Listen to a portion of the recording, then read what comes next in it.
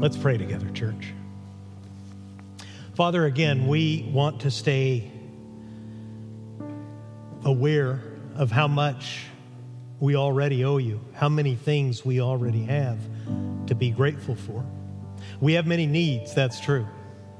But along with our needs, we have so much more already to thank you for. A home in heaven, a new name and new identity purchased through the life of Jesus. The confidence, Lord, that we can speak to you now in prayer, and my words aren't simply going out into the air. You're listening, not because I deserve it, but because you're good. And you've made tremendous sacrifices so that you can listen to your children. And you're wise and kind and good enough to answer in the way that is best at the best time. So we want to ask your blessing as we open your word, change our hearts and minds and thinking. And if there's a single person here who doesn't truly know Jesus, I pray that today is the day they would love and trust him. In his name I pray. Amen. Well, good morning. Welcome back.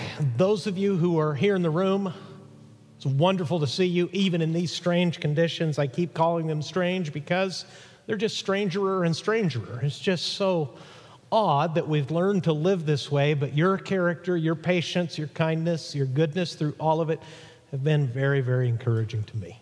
I'd like you to open your Bibles again in 1 Peter chapter 5. I broke some of the preaching rules I was taught, and I took a single sermon and made it into a 3-part series. Hopefully that is helpful. And today I want to talk to you about the war that we're actually in.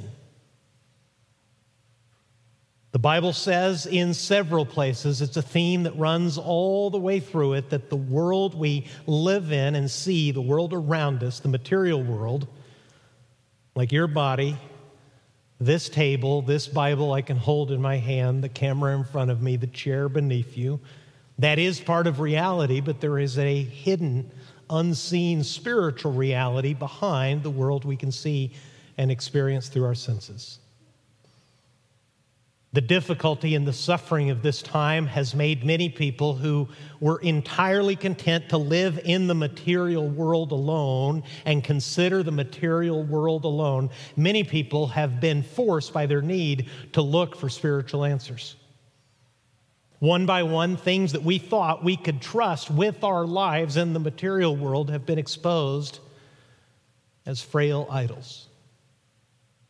We thought if we had sufficient education, sufficient science, sufficient knowledge, we would be safe and we would be whole, and it's not true. It never has been. So I'm choosing through an act of will to adjust my attitude and to consider that along with all that we've lost and all that we've suffered, there are tremendous opportunities in all this suffering, because it is suffering that Peter is talking about in 1 Peter chapter 5.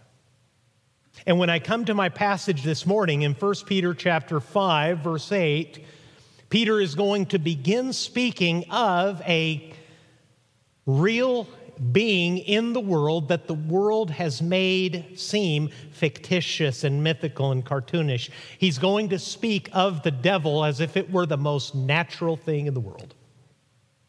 He's going to remind his readers that the very real suffering they're going through, because they were under persecution in the ancient Roman Empire for their Christian faith, he's going to remind them that behind that physical reality is a spiritual reality. And he invited them, and this was last week's sermon, in their time of suffering to get humble, to be humble toward each other, and to get low and humble themselves beneath God's hand, and to throw all their anxieties on him. 1 Peter 5 verse 7 says, casting all your anxieties on him, on God, because he cares for you. That's the first part of going through suffering. When pressure is crushing you, counterinstinctively, the Bible tells you not to stand up and fight back, but to get low and to take shelter under God's hand by throwing all your anxiety and all your worry on him. And I told you last week, my own lifelong battle with anxieties and fears, and how I've learned and how I'm very much learning, especially now, to take the things that are on my shoulders and crushing me and throw them instead into God's hands. That's the first part. If you struggle with anxiety and fear, as so many of us do, you might want to go back and look at last week's message. But Peter's not done. In verse 8, in the most natural, of course you know this kind of language, he's going to be talking to them about their adversary, the devil. 1 Peter chapter 5, verse 8. Peter says to suffering Christians like us, suffering's greater than our own, actually. He says to them, and 2,000 years later to us, what we should do. First, he says, throw your anxieties on God. And then, verse 8, be sober-minded. Be watchful. Your adversary, the devil, prowls around like a roaring lion, seeking someone to devour. And there, in the most natural, almost casual way, almost in passing, Peter says, once you throw your burdens on God, get serious. And that's really the heart of this message. He is telling them, and he is telling us, get serious about your spiritual adversary. There is a devil in the world. He behaves in this way. He stalks and prowls like a roaring lion, seeking someone to devour, seeking to do someone total, complete harm, to completely devastate someone. He is your adversary, the devil. And that word, again, devil, is almost makes people laugh. One of the greatest lies that the devil told people in the West, on this side of the world, in our highly educated, technology-driven world, one of the greatest lies that Satan has foisted on our side of the world is that he does not exist at all. Because the most dangerous enemy to you is the one that you do not believe exists. If you are forewarned, you really are forearmed. If you know that someone seeks your harm, you are much better prepared mentally and physically to stand against that threat. But if he doesn't exist at all, then there's nothing to worry about. There's no precautions needed. And the main thing that the devil does is lie. And I know that because of the name he is given here. It says, your adversary, the devil. And that word wasn't translated in your New Testament because it's referring to an actual being. The devil is not God's exact counterpart. Some people believe that the devil is in all places at all times as God is, and that's not true. The Bible explains that the devil is an angel made to love and worship and serve God as all angels were, but he was filled with pride, tried to take God's place, was decisively defeated, and has hated God and the crown of his creation, human beings like ourselves, ever since. And the main weapon in his arsenal is to lie. You ever been lied to? Sometimes for years before you discover the lie. I get lied to all the time. Maybe you do as well. I routinely have people calling me on my cell phone and lying to me. I don't know if this has happened to anyone else. It is very often the Social Security Administration that calls me and lies to me. I see from the laughter this has happened to someone besides me. It sounds something like this. There is a long pause while the computers connect. And then he says, Mr., and then he pauses because he realizes in that moment he's not quite sure how to pronounce my name, but he usually gets it about half right, and says, I am calling from the Social Security Administration or from the Internal Revenue Service. It varies. They take turns. And they say, we have a warrant for your arrest. And we need you to pay and pay now, or the law is coming in all of its fearsome fury for you to take you away. So I heard about 20 of these voicemails, and one day I decided to call him back. And he said, I think he actually said Jones. I'm Agent Jones with the Internal Revenue Service. And I said, sir, I received your message. I want to thank you for the warning. I want to tell you two things. I have a lot of money, and I don't want any trouble. So please tell me how much money you need and how to send it to you. I'll do it right now. And there was a very long pause. And then he said something very unkind about me and my family. And I told him I was shocked by such language from a civil servant. And then he said something even meaner, and then he hung up. He might have detected my sarcasm, I'm not sure. That's one way that people call me on my phone to lie to me. Does that happen to anybody else? Don't call them back. That was a stupid thing to do, okay? I'm just telling you what happened. I'm not giving a recommendation. I got a much better and much more flattering scam about a year ago. It said that it was from a church in England, and what it said was, Pastor Bruce, we have observed your ministry carefully online, and we are super impressed with you and everything you do. We want you to come to London, England, and basically start a revival. We know you're the guy for it. If you'll come, this whole country will probably get saved. Everything's ready. We're going to pay you thousands of dollars. Just send us an email back and we'll get the ball rolling. Well, that's not a threat. That's flattery. And I knew immediately that they either had the wrong guy or it was a scam. But there were some really distinctive things in this email, including a very odd name for the church and a very odd name of the person writing to me. So I Googled it. I Googled those names. And I was so happy to find that a fellow pastor actually bought into that scam. And he told the whole story. Suffice it to say, by the time he was over, not only did he not go to London, he was out about $1,500. All of it was lies. Why am I telling you this? Because this is exactly how your enemy, the devil, works. Whether he lies to flatter and deceive and entice you, or more frequently in my case, he lies to denigrate you, to accuse you, and to make you hopeless. Lying is all he does. It is his chief and favorite tactic. It is how he captures people's souls and minds and keeps them far from God. Maybe you felt his attack. Maybe even though you're a Christian, you have thought to yourself after falling once again into sin that this time there is no hope for you. Maybe you've thought to yourself or even told yourself that you're worthless or second class, that it's hopeless. That God may be faithful and kind and merciful to others, as the pastor is always saying, but not to you because you're special in a bad way. And God's promises won't apply in your case because you've abused grace for far too long. I want to tell you something that God showed me when we were missionaries and going through a dark valley. You may be discouraged for perfectly understandable reasons. You may be exhausted. You may be hungry.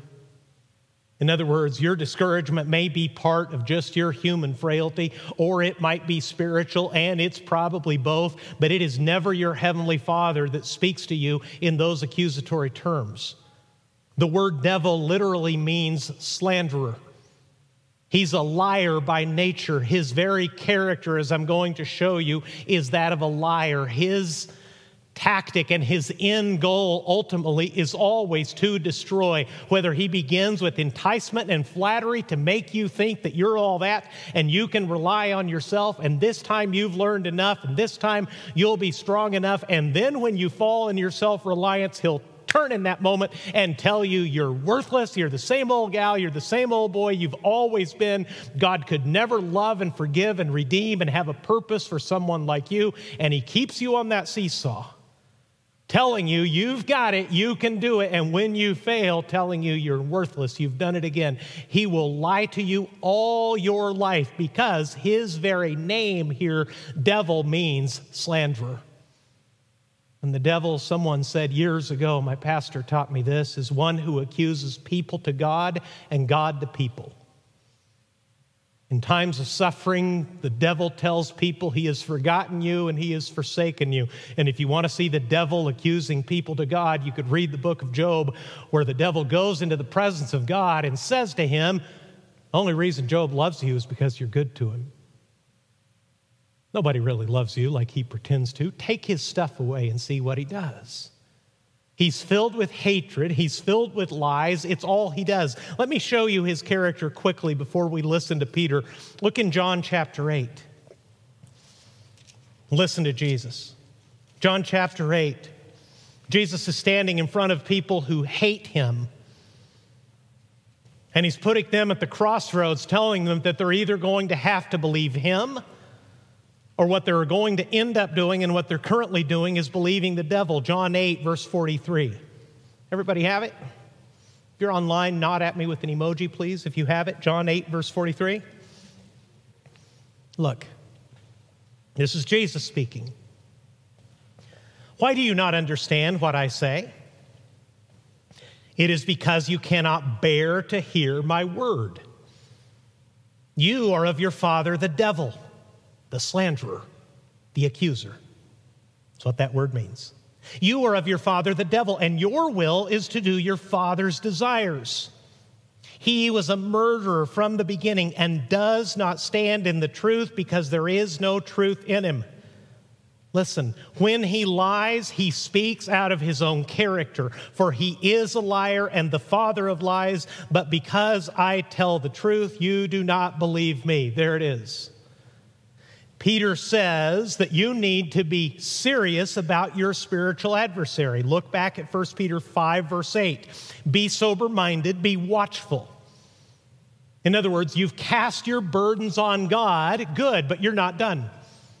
You need to be clear-headed. You need to be vigilant because you have an enemy in the world, an adversary called the devil, the accuser, the slanderer, and what he is doing is prowling about like a roaring lion, seeking someone to devour.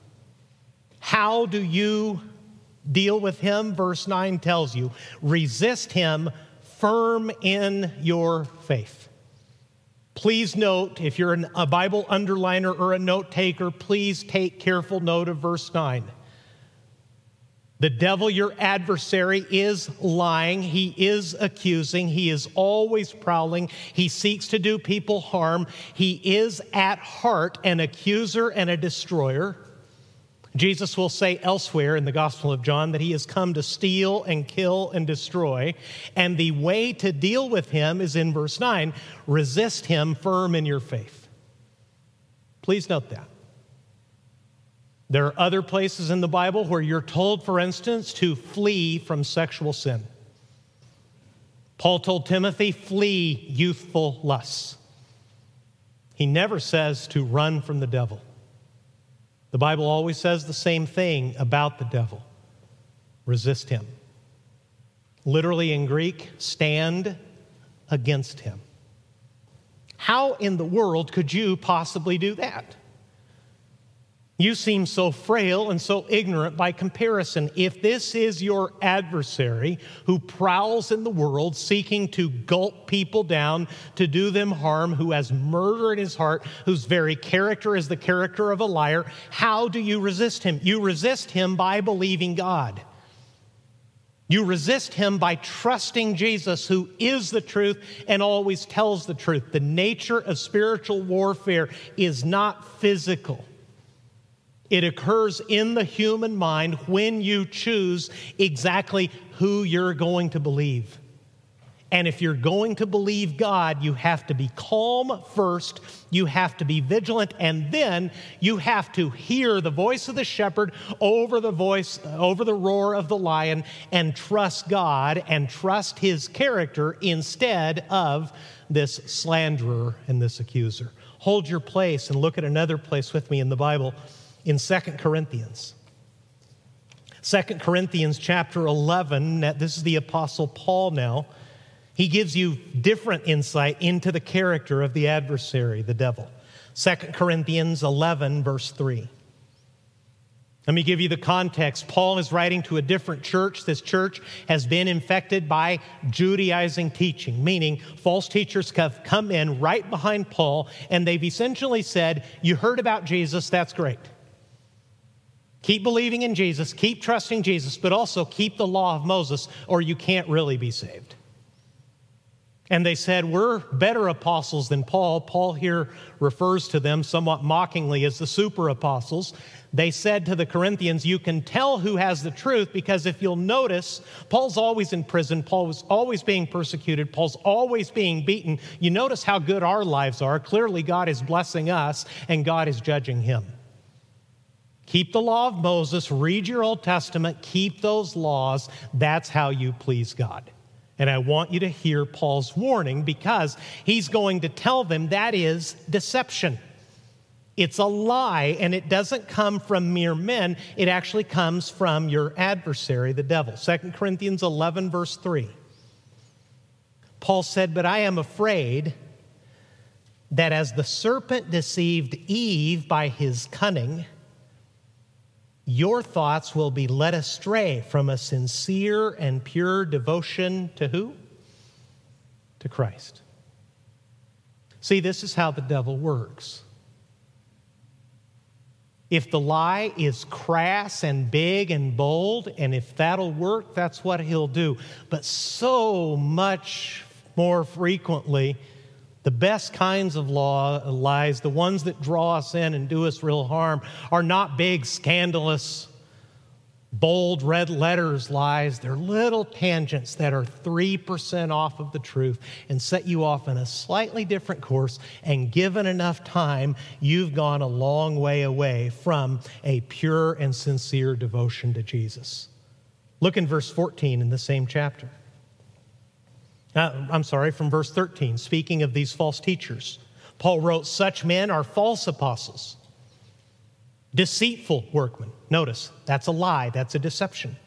"Such men are false apostles, deceitful workmen, disguising themselves as apostles of Christ, and no wonder, for even Satan disguises himself as an angel of light." Well, which is it? Is he a roaring lion or an angel of light? He's really a roaring lion. Did you notice the verb? He disguises himself as an angel of light. Very few people will actually be victimized by someone who announces their intentions.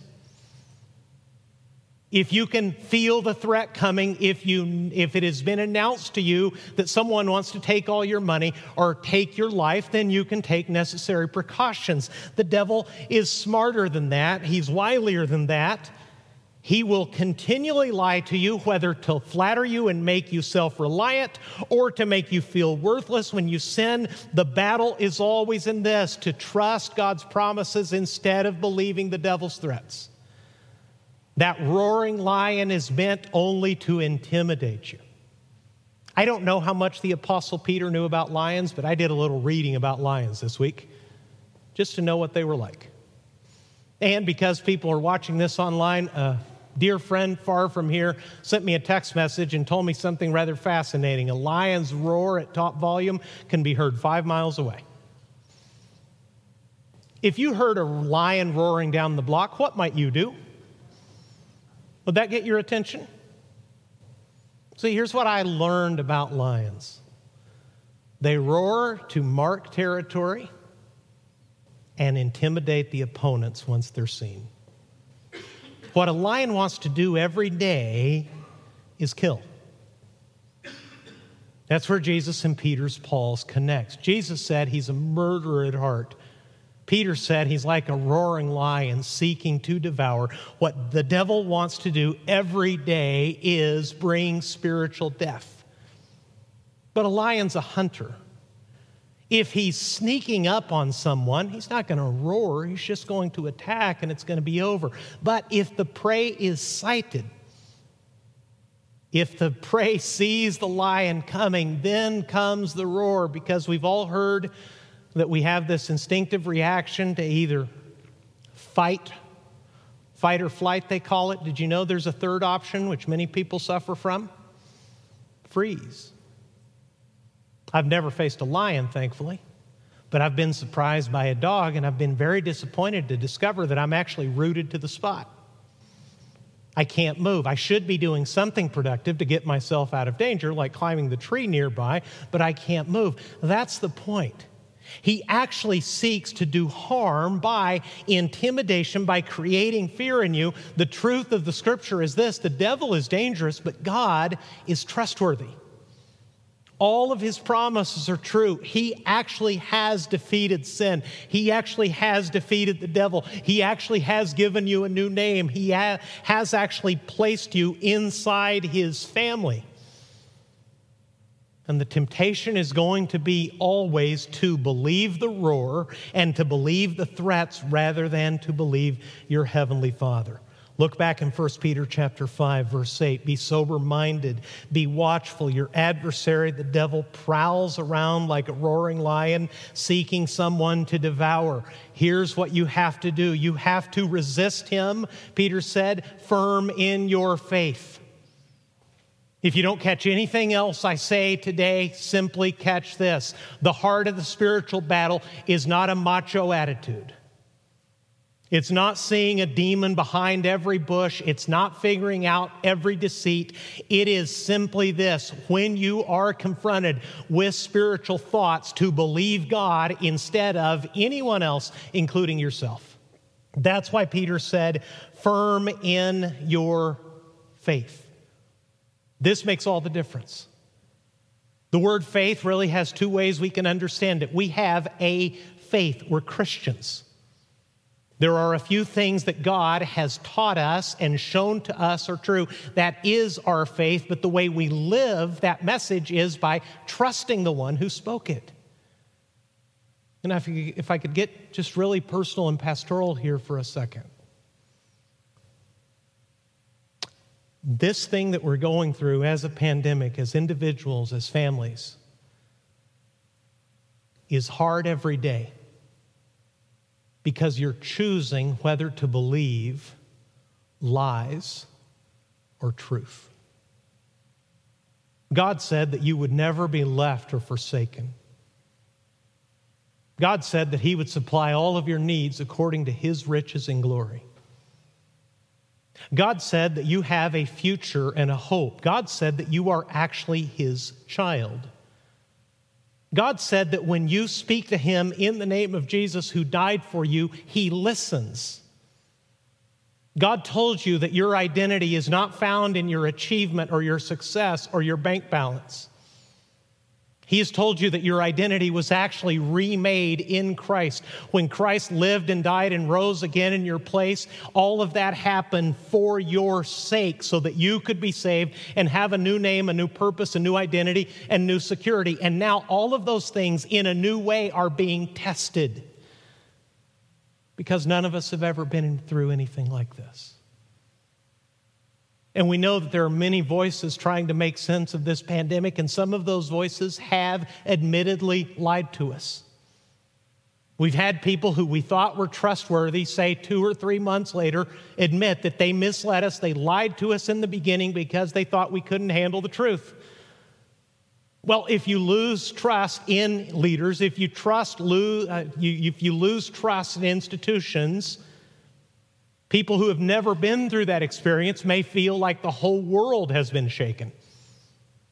Who can you trust? You can trust your Heavenly Father, who looked across history and saw you lost in sin, dying without Him, and for the sake of His own good glory, He sent His Son to die on the cross, and has made you exceedingly great and precious promises, and has literally staked His name and His reputation on this simple achievement that He will not lose you, and that when you let go of Him, He will hold you fast, and that your salvation will not depend upon your achievement or your improved behavior or your moral reformation. No, many of those things will come as a result of following Jesus, but what will make you secure is the death of the Good Shepherd who goes forward to meet the wolf, goes forward to meet death, takes all of its punishment on the cross, and then rises again to show that He won over all of it. That's the truth.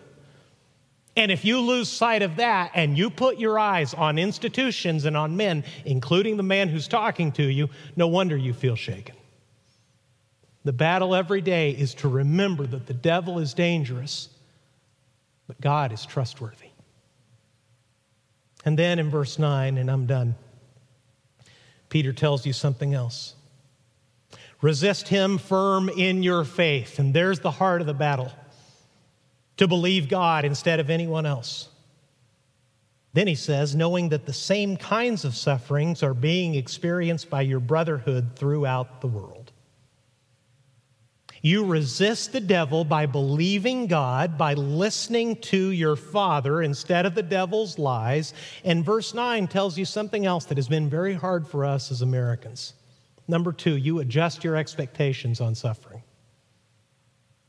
What do I mean by that? I only want to take about 5 more minutes, but let me beg for your attention and your understanding on what I'm going to say next. I grew up outside of this country. In fact, when I was a second grader and later a seventh grader, when my parents came back from Mexico, where I grew up, I was a very, very strange little American kid because I looked like this, but I thought like the little Mexican boy I grew up being. For instance, I was really excited that I had sliced bologna for lunch in the United States of America. Such did not exist when I was growing up as a little boy in Mexico. The United States was a whole new world to me.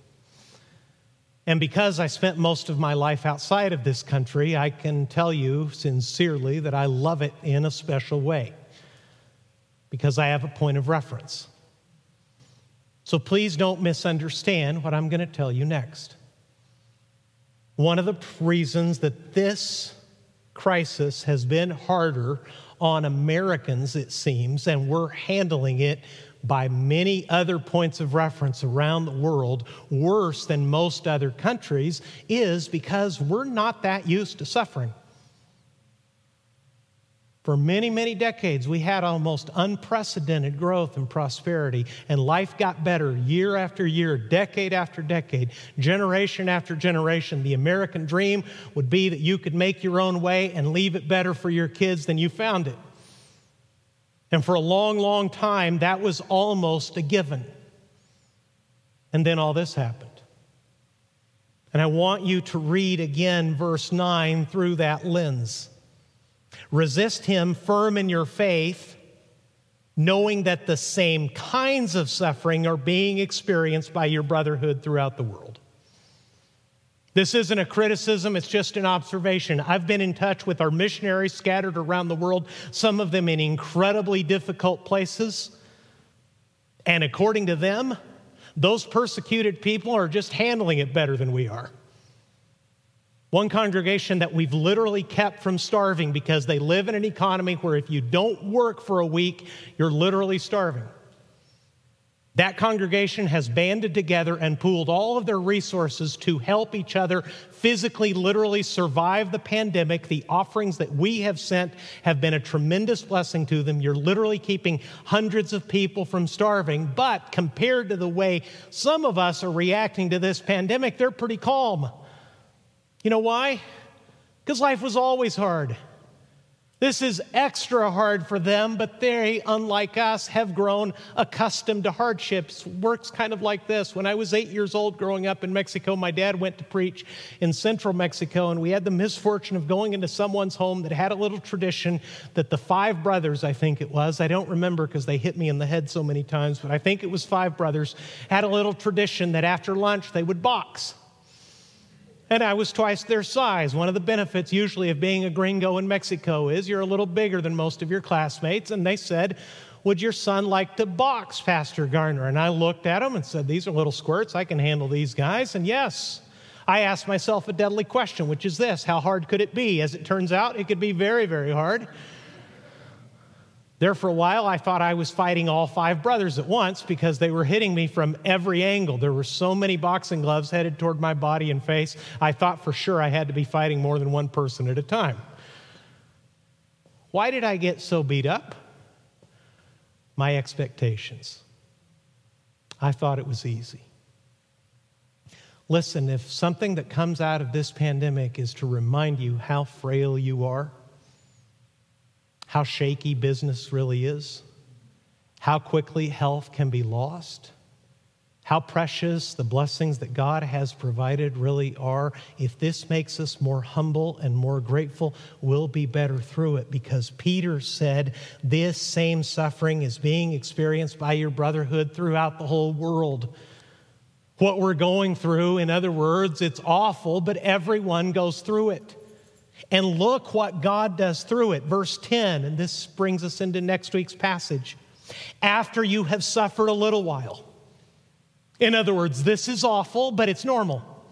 We just forgot for a while that life actually can be very difficult. After you have suffered a little while, the God of all grace, who has called you to his eternal and glory in Christ, will himself, God himself, will restore, confirm, strengthen, and establish you. To him be the dominion forever and ever. Amen. I'll explain it to you more carefully next week, but you can depend on verse 10.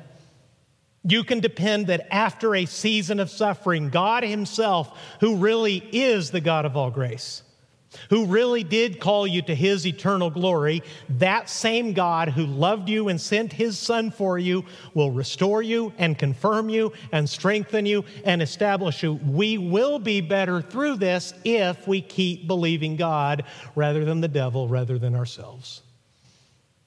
You keep your own counsel, you'll be as depressed and fearful, as angry as the news cares to make you. Let me say that again, friends, and I'm done. The nature of anxiety is to keep your own counsel, to constantly ruminate in your own mind things in your mind that are the worst possible thing that can happen to you. You keep doing that, you'll put all the burdens of the world on your own shoulders instead of casting them on God. You keep doing that, you'll believe all the worst of the devil's lies, that you're worthless, that it's hopeless, that there's no future, that all is lost, that the country is shot, that you might as well give up, that there's no point in going on. Whatever it sounds like in your mind, I know what it sounds like in mine, whatever those accusations sound like, you start believing those in keeping with your own counsel or listening to some other talking human head who's just as fearful and just as angry as you are. You'll be hopeless and you'll lose sight of the shepherd. But if I could paraphrase Charles Spurgeon, he said that if a Christian continually turns to Christ, eventually the devil will leave you alone, because he'll discover that he's really just like a big black dog that drives the sheep back to the good shepherd. So when you hear these things, turn to him and say, Father, I'm anxious, I'm afraid. Here are my burdens. I've heard in my own mind or in the voices and the emails and the messages from others that there's no hope, that I'm worthless, that I might as well give up, that there's no point in going on. But I've read your word. I've heard your voice. I know you've given me faith to trust you. So I'm going to believe you instead, and I'm going to hang on in this season of suffering until you yourself come to me and make me better and stronger. The way to go through suffering is to not let a defeated enemy scare you. Jesus already beat the devil. The battle rages, but it's not in doubt. Jesus already won. The back of the book tells you that. You can go and grow through suffering by not letting the accuser, the liar, scare you. Let's pray. If you've had an anxious and fearful and maybe angry week, could I just give you a moment to tell your Father about it?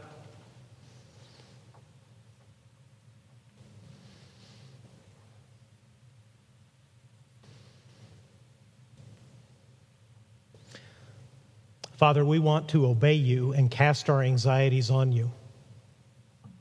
And I want to ask you for my brothers and sisters, those who have come and those who will see this online.